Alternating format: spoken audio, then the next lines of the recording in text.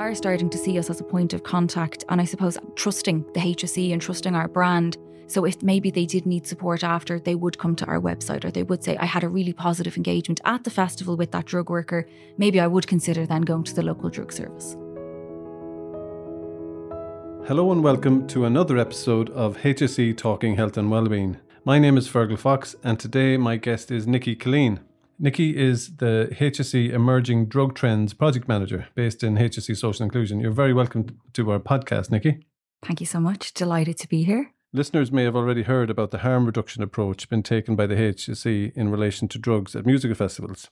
So this is very innovative and some might see radical approach to take. So Nikki, can you tell us why are we doing this? Yes. So the HSE reviewed the area. We linked with international stakeholders and local stakeholders and reviewed the data. And our drug landscape has completely changed. So there's increases in certain types of drugs being used across society, such as stimulants, and increased risks. So the drug market has diversified and it changed for the past decade. And what we're seeing now is shifts in the contents. So risky adulterants, which could appear. And at the moment, we're very concerned about high strength drugs. High strength means higher risk. So what we're seeing with MDMA across Europe and some of the trends we have identified in Ireland, that one pill or one product can contain 2 or 3 times the average adult dose. So whereas before people would have assumed you take one pill, harm reduction would obviously tell people it's safer not to use. If you are using, you need to use a quarter, very small amount of that substance because the substance is much stronger. Similarly with cocaine and ketamine, actually, we're seeing higher strength products. So we don't want to communicate that to the people we engage with at festivals as being a good thing. So we need to identify the trends, identify the risks, and communicate that so they know what implication that has on their health. So a harm reduction approach is a necessity? At the moment, yes. I suppose with more people using drugs throughout society, across all social demographics, and with gender dimensions now being an issue, so the drug taking space would have been male dominated. We're now seeing closing gender gaps with substances such as ecstasy and cocaine with younger people. So younger females are using ecstasy and cocaine at slightly higher levels than before. So we now need to reach these young people, inform them of the risks, and I suppose if they still choose to use, support them in how they can minimise those harms to their health. So each of the drugs they're using will have different risks. The high strength is one, and some of the risks could be physical or mental. So having them fully aware that they're making an informed decision when they're taking those drugs, what it means for them, and how it might interact with, say, their medication or their mental health. And one of the things, like I used the term innovative and radical in the introduction there, but we're not that innovative and radical compared internationally. Are we cutting edge here, or are we following other leads? We are looking at other countries who have ran services like this for a number of years. So this work is led by Professor Eamon Keenan, who's the National Clinical Lead for Addiction Services. And we would have reviewed European and international services. So we looked at our information and our service delivery gaps, and we looked at areas where we can improve our knowledge. So web surveys and outreach to festival settings, but we're also looking at other areas to monitor drugs such as syringe analysis, wastewater analysis, hair analysis, hospital monitoring. So I suppose this is one tier of a sweep of different services that we are looking at, and they're recommended by the EU Drug Agency, the EMCDDA. So I suppose everything that we are piloting here has been done in other countries for some time and are recommended by EU governing agencies. One of the strategic actions was for the HSE to review emerging drug trends, the current drug landscape, and use in nightlife settings. So we were mandated to conduct a review on this area. And what we found was a very new drug landscape existed in Ireland. We brought together a range of different stakeholders from An Garda Síochána, representatives in the nightlife sector, students, dance magazine, researchers, psychiatrists, and we all deliberated, I suppose, about these topics every month for a few months and linked with stakeholders from other countries to review nightlife and substance use trends across Europe. We made a series of recommendations and conclusions.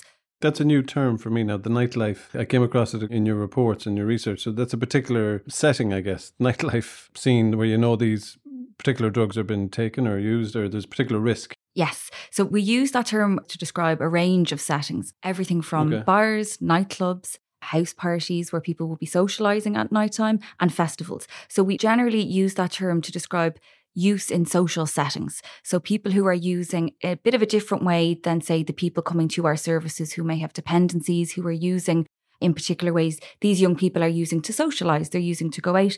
they're using as part of their nighttime activities. And is there a particular age cohort we're thinking about when we name those settings, or is it right across the board? It's right across the board. So when we looked at this area with this working group, we were using the term young people. Yeah. And so we stopped using that now because I suppose everybody in these settings ranges from 18 to 30 to 40. So some may use throughout, early adulthood and stop, some don't. So this is an area we need to know a little bit more about, but I suppose this is where we're starting with this review. And what we identified was that these settings are risk-taking settings. So use is occurring in risky ways. There's high volumes of use. People are mixing drugs, so taking more than one substance at a time, known as polydrug use. And in general, there's just health and social issues. So everything from, the risk of a drug emergency, people becoming unwell, to sexual assault and violence, and a range of different areas. So I suppose we're starting first with the substance use, and then we'll look at the other areas across the spectrum. I think people would understand where there's polydrug use going on, or there's alcohol and drug use going on. There's going to be more risk taken. It's dangerous things in a dangerous space, I guess. Yes. So I suppose what we would have seen previously was that people were mono-substance users. So maybe they were using one substance.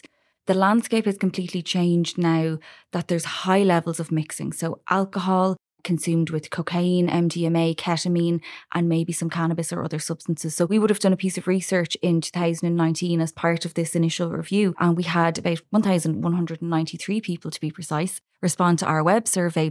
And 86% of them were using more than one drug at a time at a festival. So the average was 1 to 3 drugs per session. And we had people reporting up to the use of 8 different substances per event. That's quite alarming. Yes. And a lot of these drugs will interact negatively with each other. Yeah. So alcohol will increase the risks with all drugs in general. But substances like alcohol and cocaine, when they combine in the body, they produce a new substance known as cocalethyline, which increases the risks. What we're seeing, I suppose, at festivals as well as alcohol and ketamine is leading to people becoming drowsy and vomiting and becoming very unwell. And then people who take prescription medication are generally unaware of how they may interact. So some of the antidepressants may interact negatively with MDMA. So that's part of our harm reduction, is to, first of all, identify what's going on, identify the trends. We acknowledge there's knowledge and service delivery gaps. And we're trying to fill that now to educate these young people about what's the risk for them in that environment. So you named these settings as risk-taking environments, but you focused on music festivals as a pilot. Can you tell me why you did that? Yes, so we originally are piloting this programme. It's in its second year now in festival settings. I suppose there was a number of reasons for that. There was some high-profile issues across festivals before COVID-19, such as emergencies and sadly fatalities. It's also a space where we think there's increased use, so people who may not be using regularly throughout the year may during this period. Which is another risk onto other risks. It's adding a layer of risk where they don't have any, it's a new experience. Yes. So for that reason, we decided to pilot it here first, but we do have plans with the Department of Health and the Department of Culture to look at the wider nightlife economy through the work of the Nighttime Economy Task Force and looking at how we can adapt this model, be a piece throughout communities and nightlife settings moving forward. So let's get into it then. The phrase that I see been used to describe what's going on in the festival is a back of house, is that right? Yes, the Safer Nightlife programme has a few different strands to it, founded on a harm reduction ethos. And just to give listeners just a quick update on what harm reduction is. So harm reduction is a set of practices and policies that essentially aim to minimise the harms caused by a person using substances or minimise the harms to wider society.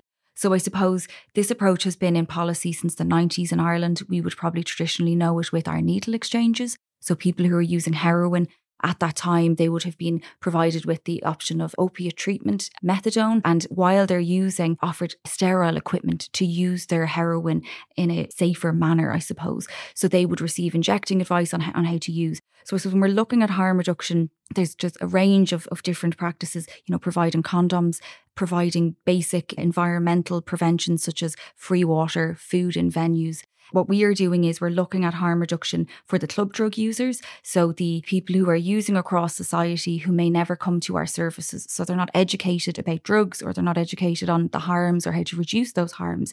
So these young people would be using substances like MDMA, which people will probably know as ecstasy pills. Now they're using MDMA powders and ecstasy pills, cocaine, ketamine, psychedelic type substances. So our aim, I suppose, is to meet these people where they're at in nightlife settings. Yeah. They generally won't come into our services. Our services are predominantly aimed at opiate use and dependent use. So these young people are, in the HSE's eyes, hard to reach. They're out there, they're using substances, they don't know the harms or how to minimise them. And have you seen a profile shift in the people that you know are using these club drugs? Yes. So I suppose traditionally in Ireland, we would have looked at substance use through the opiate lens. So we would have had our services, which were very much tailored at opiates, crack, benzodiazepines and dependent use. What we are seeing now is a shift in prevalence rates across society. So increases in the use of stimulants, cocaine, MDMA, ketamine. And what we now view is that your social background, your social status, your gender or your ethnicity are no longer protective or predictive factors. So use is occurring across all social demographics. We're seeing slight increases in women using, young females using ecstasy and cocaine. So what we are seeing now is the risk is throughout society. So the harm reduction is paramount. Yes. So if you think that you've increased prevalence rates at a time actually when the drug market is quite risky, you could have increased harms. The other big trend that my sense of it from reading some of your reports is that the types of drugs, like you've named so many different types there, that it's expanded and that they've diversified. There's different synthetic types of what we may know as traditional types of drugs. Is that true? Yes, and I think we could do nearly a whole podcast on the types of drugs, Fergal. It's a very interesting space. So just to give listeners a quick update. So when I keep referring to the changing drug landscape, the past decade has been significant in terms of how we live our lives, how we communicate, how we're influenced. And technology, I suppose, has also diversified the drug market in terms of the supply, the access, how people source drugs, but it's also amplifying drug cultures and drug trends to influence use. So that is a prevention challenge that we are now communicating and viewing drugs in different ways. So it's a really difficult time for young people to navigate information about drugs online, policy debates, information on content, but also the mechanisms in which you can now source drugs. You can source it on your social media account, through your phone, and have it delivered to your door. So that's a really big, significant shift. But also the types of drugs available have completely changed. So we're seeing the marketing of drugs coincide with marketing used on traditional social media channels. So MDMA, how it's advertised on social media is very different, and the same with the cannabis products. We can now get cannabis edibles, jellies, cakes. The market has completely changed. So I suppose there's a greater diversity of drugs available, but there's newer drugs now available. So that is a risk. Listeners may be familiar with the head shop era, where we had shops where you could buy substances. There was a sense, I think, in our society when we got that eventually, like there was an outcry around that. All the drugs task forces were engaged around that. We got them closed down through legislation. But my sense is they just went underground. Yes. So legislation was quickly enacted to essentially close the head shops. So these new drugs, which were avoiding the law, I suppose, which were stimulants and very potent substances, they have now infiltrated the black market. A lot of them were kind of chemical makeup of what we would traditionally have understood as a drug. Yes. So there would be slight chemical changes to substances so they could be legally sold. But again, they would be potent in low doses and quite risky. One of the biggest concerns the HSE has at the moment is some of those families of drugs, such as synthetic cathinones or synthetic cannabinoids, are being sold as other drugs now, and the consumer is unaware. So you could purchase what you think is cannabis or a cannabis edible, and it actually contains synthetic cannabinoid, which would be far more potent in lower doses. And similarly, what we've found through our analysis, substances such as 3-CMC, which means probably nothing to any of the listeners, it's synthetic cathinone, that being sold as MDMA and cocaine. So the user is unaware of what they're actually purchasing, and they could be getting one of these new, more potent drugs. To explain some of the terms such as synthetic cathinone or synthetic cannabinoid, synthetic cannabinoid works on the same endocannabinoid system in the body as cannabis. It's essentially a synthetic, a man-made version of cannabis. So it affects you in the same way? It does. It's more potent. So it's far more potent in lower doses and increases the risks greatly. So these are generally chemicals that are sprayed onto herbs. So they could be sold as cannabis without the person knowing. And now we're seeing them present in vapes and in edibles. So someone thinks they're buying a cannabis edible, which has its own risks in itself. But I suppose they're then consuming a far more potent substance, which increases the risks. Yeah. The risks are diversifying all the time with this, isn't it? Yes. And a lot of the newer drugs are far more potent in lower doses. So you need a smaller amount and it can increase the risks greatly.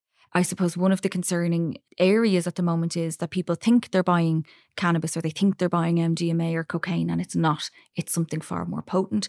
with the synthetic cathinones. So they are synthetic stimulants, which people would have been aware of from the head shops. So they would have been sold as mephedrone. Now there's a wide range of these substances. So the family has evolved. And what we know from these substances is they increase the risk of adverse mental health reactions. So when we had cathinones being used by our service users, so they called it snowblow, we had actually a HIV outbreak because people were experiencing lowered inhibitions and it increased sexual activity and unprotected sex. So there was a HIV outbreak in Dublin at the time. What we also know is that it leads to suicide ideation, really adverse mental health reactions. So some people who are consuming at festivals could experience psychotic symptoms. So severe anxiety, severe paranoia, hallucinations, and for some people, prolonged anxiety, which is then impacting on their mental health. So your pilot initially, I know you're out in the field again now in festivals this summer, but you were in Electric Picnic in 2022. Tell us a little bit about that. Yes. So going back to the review that I mentioned, we looked at European services, and there's many different approaches that are taken and have been taken since the 90s in other countries to engage with this population in nightlife settings, but also to analyse drugs. So I won't go into too much detail now, Fergal, but there's services known as front of house, back of house, and a postal service. So we reviewed all of those approaches and linked with the EU experts and made a series of recommendations on the benefits and limitations of each of those approaches. We selected what's known as a back of house. So that means you're indirectly obtaining substances from the public. And in this case, we are using surrender bins. So at Electric Picnic, there was a surrender bin placed in a HSE tent and a surrender bin placed in the medical tent. And these were safe zones where we had an agreement with the Gardaí and festival organisers that people could come for health interventions. So people could come and talk to our staff in the tent about substance use, and should they choose to, they could discard of drugs into that bin for health monitoring purposes. So with the back of house approach, people are not getting a direct intervention based on what they've submitted. We ask consent and make sure they're aware of how this process works, and they will then willingly submit the substance in agreement that the substance is used to help the HSE know what's in circulation. So when they're putting it into the bin, they know exactly the context it's going in and they know it's going to be tested. If it tests one way or the other, there may be information shared with other drug users. Yes. So the people at the two events that we've been at now were coming to us with concern that there could be something in circulation. So they submitted one sample. So say their friend group had a number of drugs, they gave one of those substances to us. We had people who were coming who just wanted to support the project. They wanted to help us know more, and they were really interested in this realm of work and the progression of this work. So they just donated to help the HSE essentially. And then some people came as a result of their friends being unwell and brought to the medical tent, and they wanted to discard of those drugs. Oh, wow. So there was different rationale, different reasons, but everyone was made fully aware that they would not get the drugs back, that they would not get the information delivered directly to them, that there would be an alert if there was something concerning in the drug. But also at that, we wanted to let people know that even if there isn't an alert, here's what you need to do to minimise the harms. So we made sure that they were still leaving our tent with harm reduction information and the best guidance that we could give them on minimising the harms at that event. So that's the back of house. Yes. And it gives the person with the drugs a level of comfort, I guess, that you're trying to help the situation. So you got a decent level of engagement with that? Yes. So initially at Electric Picnic, we got 47 samples. While that's numerically low, we got really rich data from those substances. So we had a series of new psychoactive substances, very unusual and novel psychedelics and stimulants. And from that one event, we had 4 drugs which have never been found before in Ireland. So we were able to update the EU early warning system that these drugs have been identified in the Irish context. So that's quite significant to the HSE, showing that this approach is reaching people we wouldn't otherwise reach, but also finding drugs that we don't know exist in Ireland. Yeah, so the timeline, I suppose it's difficult to put an alternative timeline when you would have found that out. Yes, and if we would have. So, if you would have at all, I suppose with our current data, we generally look at general population and treatment service data. So we're not capturing the range of substance users who exist. And then I suppose in terms of our drug monitoring, we rely on seizure data from the Gardaí. If the guard sees substances, it is then known if that substance exists, but they may never seize that if it's a niche or novel trend with certain communities. And similarly, our last event 2 weekends ago at Life Festival, we think we've identified a trend called 2C, which has never been discussed before in the Irish context, and possibly another new psychoactive substance which hasn't been identified before. So you have a team working on the analysis as soon as these come into the surrender bin? Yes. So generally we will have 2 locations at the festival. We will have the front serving drugs.ie tent, where we operate our interventions. So people will come in and just discuss substance use with us. We might come back to that in a second, Yes. actually, yeah. And then we have our lab, which is not available to the public. So this will be based on site. They're using portable machinery for the festival setting that will do an initial analysis. So from that, we're able to identify the general trends. And then following the event, they'll do secondary analysis back in the lab. So I suppose it's important to acknowledge that one of the core components for this project is delivered by the HSE National Drug Treatment Centre Laboratory. So they are the people who are reviewing the substances on site and doing that secondary analysis. So at the moment, they're doing the secondary analysis from Life Festival to go through the 97 samples that we got.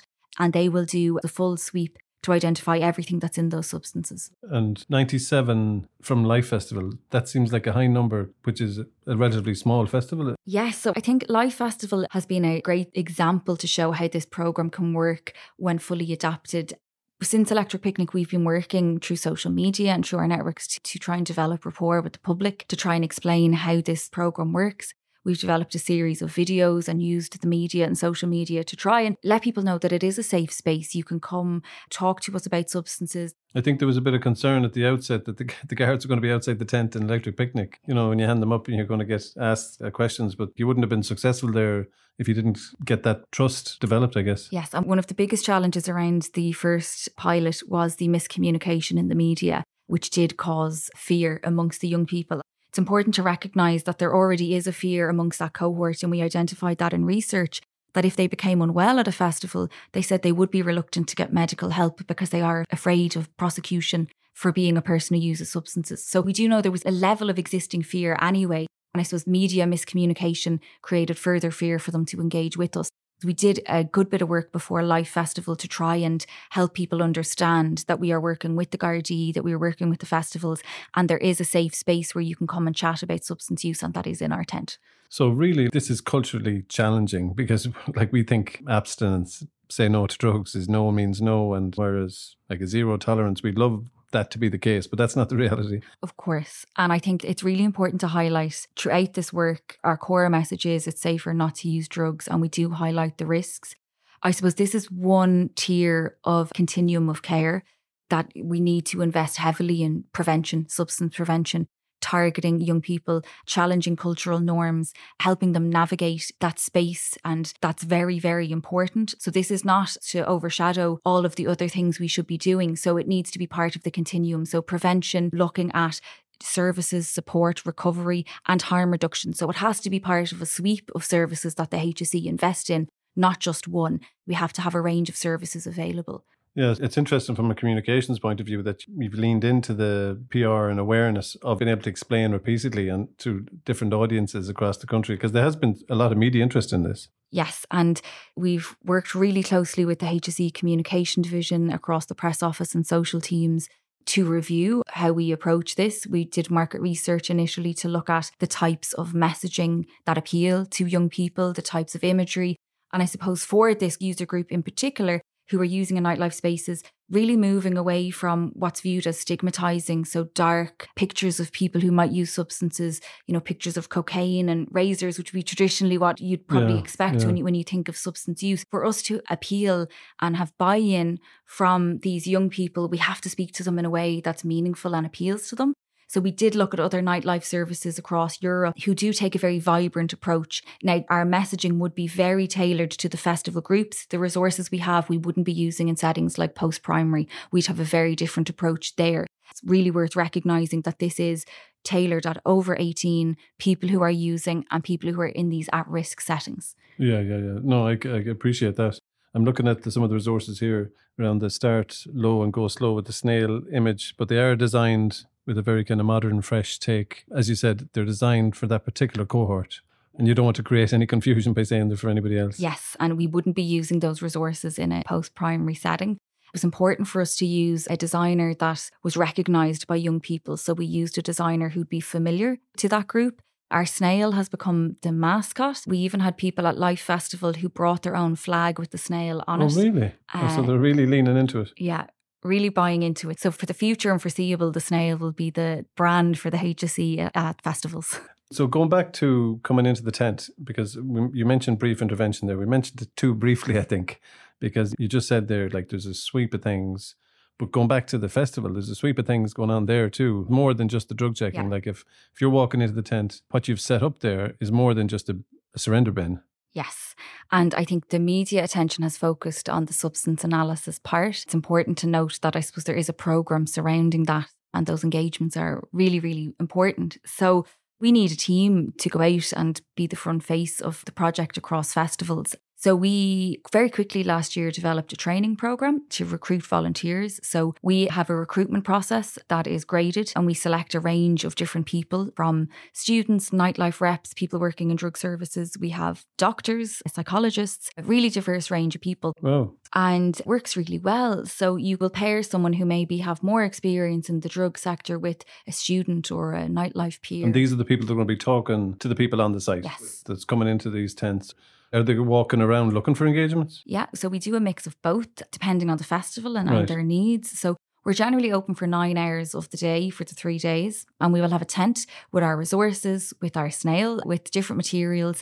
We have water bottles to encourage hydration. That will generally slow down people drinking and, help people cool down if they're consuming substances. Lip balms and different resources which essentially drive the young people to us if they're not coming over willingly. But they will hear that there's whatever we have in the tent, and they'll come over, and we use them as an engagement tool then to go, how's your weekend? And what's the vibe on the campsite? And, we're here to talk about drugs. And That's interesting. You're starting off pitching this at where they're at, like an upbeat conversation.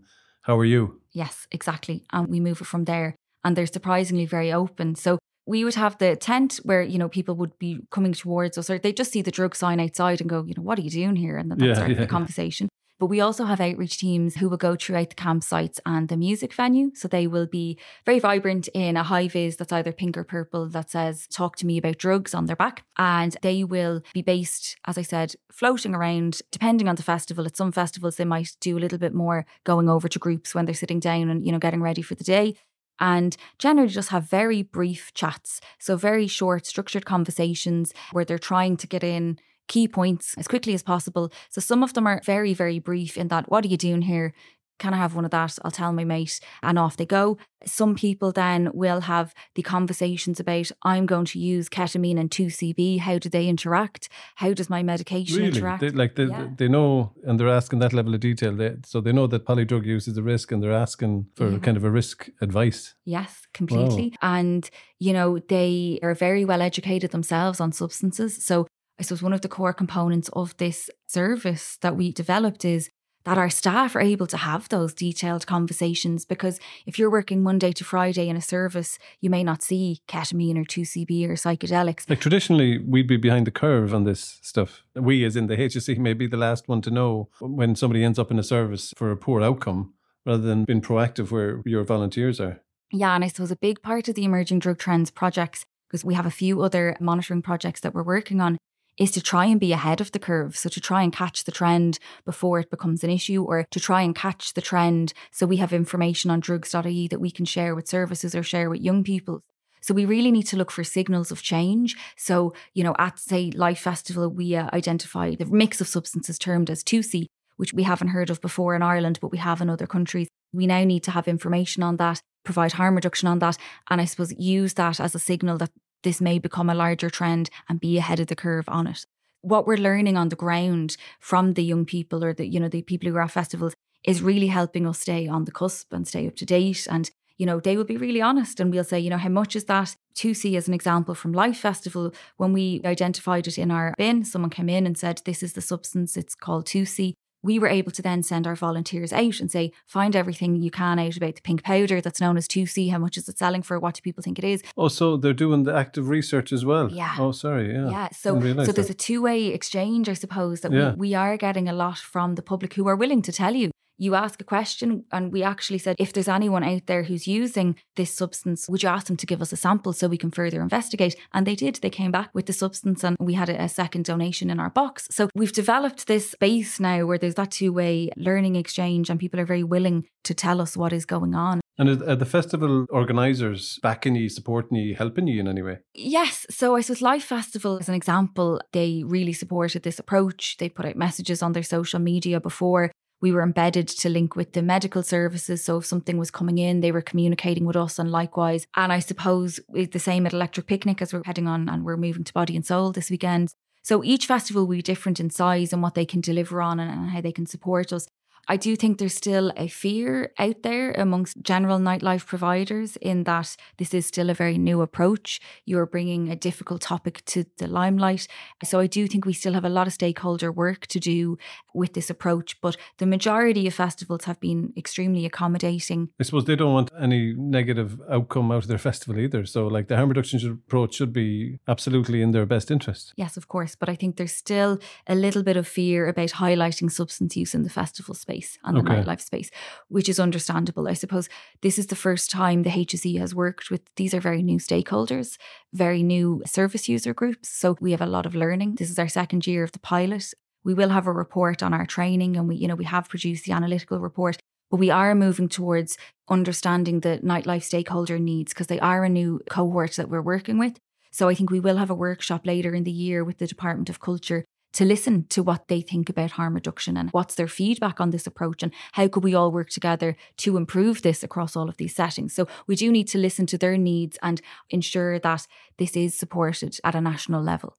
You mentioned the brief intervention that you're doing with people coming to the tent, so people that they're meeting. Is that like that conversation? Like we often talk about our making every contact count brief intervention, and I know there's the SEER brief intervention program for alcohol and substance misuse. So like, is it based on one of those models? Yes. So we would have as part of our training an adaptation of SEER. So taking brief interventions to making it brief, short conversations and brief information in the festival setting. So using the core principles from that, we wouldn't be maybe assessing in all of the situations or referring, but very short conversations based on active listening and motivational interviewing. So we'd be using some of those techniques. As I said, the conversations really do vary. You could have one very short, or you could have someone there for 10, 15, 20 minutes and it could open up something else. So it's very important that our staff are prepared for every situation. Is there ever an opportunity for onward referral?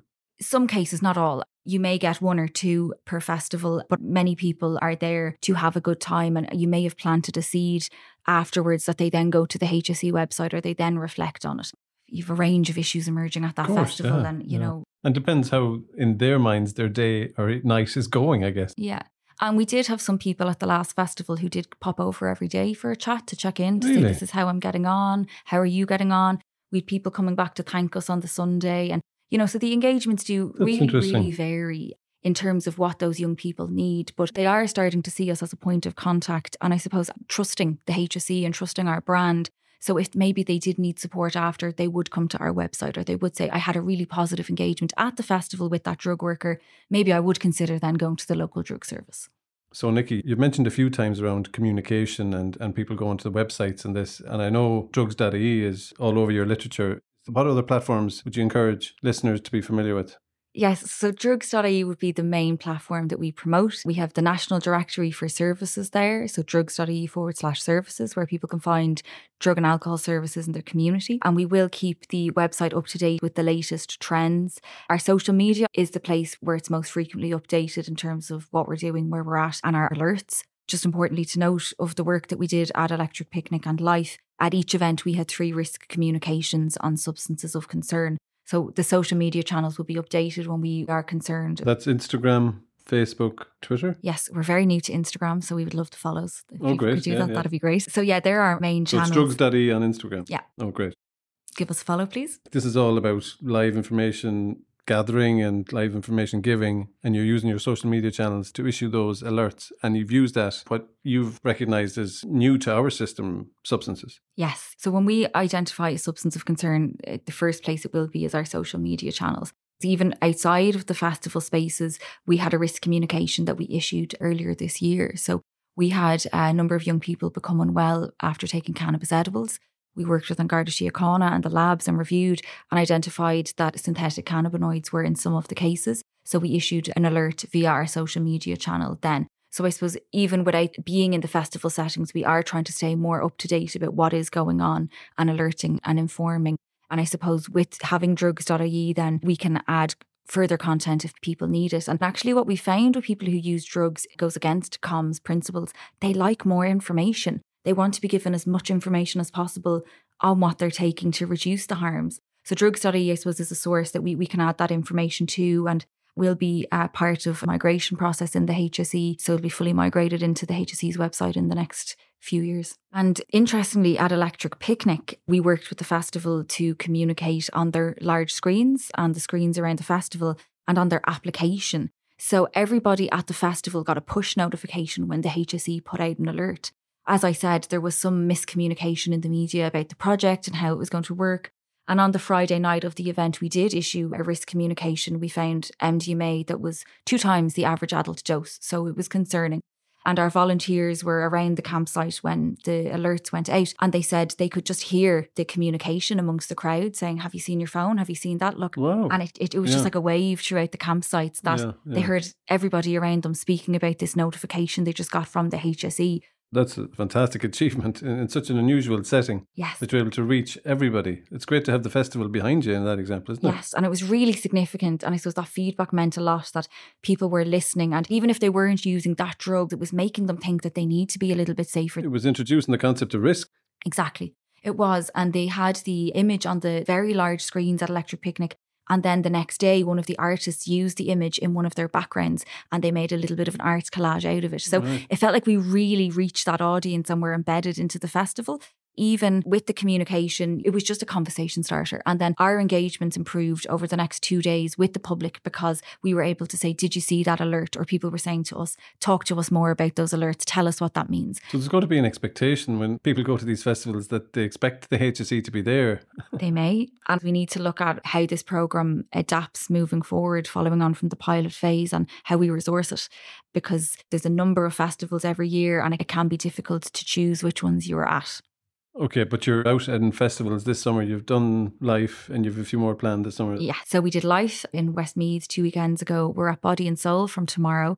And then we will look at what other events we have in the lead up to Electric Picnic, which is September. Okay, and finally I want to ask you, where do you think you're going for the rest of this summer and beyond with the music festivals? And are you looking at venues or is it just music festivals in the short term? So for the short term, we will have this pilot at music festivals this summer. We are then going to look at a working group with different stakeholders to see how this could be expanded into nightlife settings. So we will get their feedback and review. We'll look at resources. We'll look at the direction of the project for 2024. Okay, well, I really want to thank you for coming in today. I think you're a font of knowledge about this and you've been able to explain it in such an understandable, relatable way. I really appreciate you giving us the insights into what's going on and getting behind the scenes with your volunteers. And I want to wish you the best of luck in your future endeavours. Thank you so much. And thank you to the listeners for tuning in to another episode of HSE Talking Health and Wellbeing.